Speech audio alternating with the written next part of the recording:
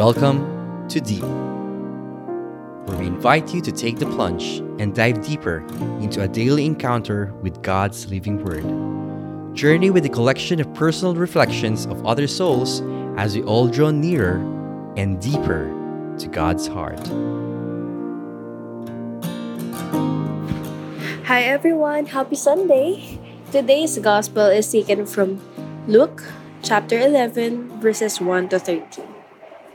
Now it happened that he was in a certain place praying, and when he had finished, one of his disciples said, "Lord, teach us to pray, as John taught his disciples."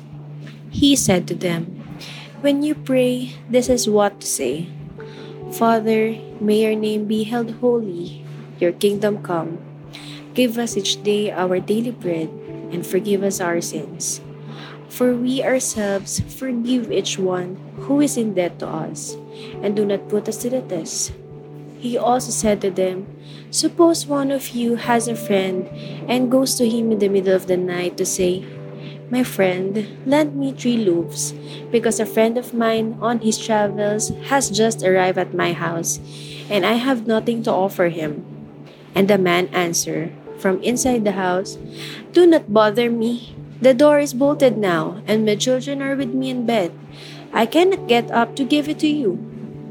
I tell you, if the man does not get up and give it to him for friendship's sake, persistence will make him get up and give his friend all he wants. So I say to you, ask, and it will be given to you. Search, and you will find. Everyone who knocks will have the door open.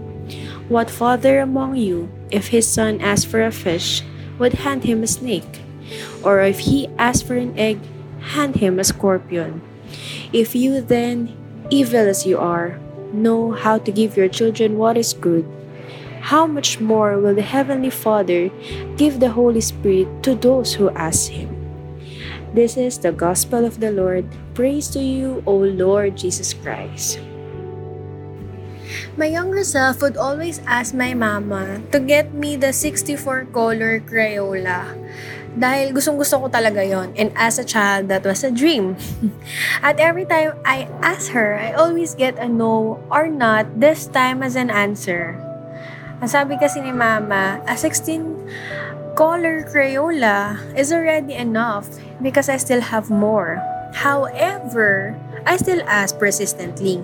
Until years of asking for it, she already gave in. Nung nag-field trip kami sa factory ng paggawaan ng pencils and crayons, she finally get me one. Reflecting on that, I was very much persistent and comfortable in asking it to mama.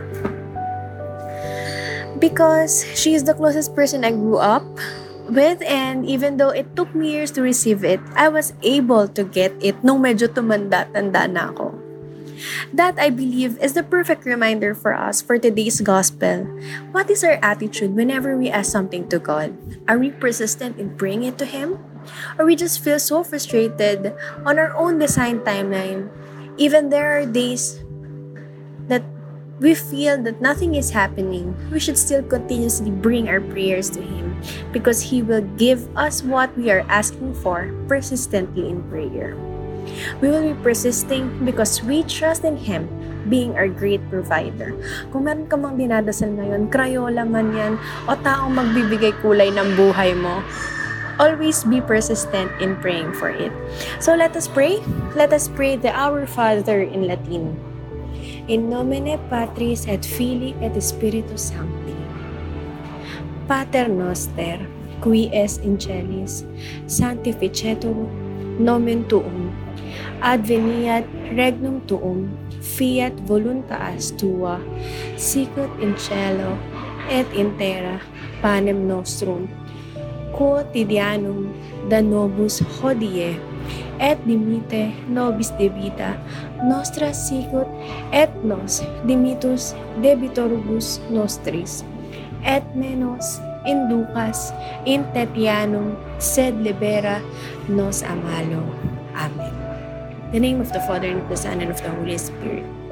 Just a reminder, never get tired of asking the things that you desire in prayer. Happy Sunday everyone! Sana masarap ang ulam ninyo ngayon at araw-araw. God bless!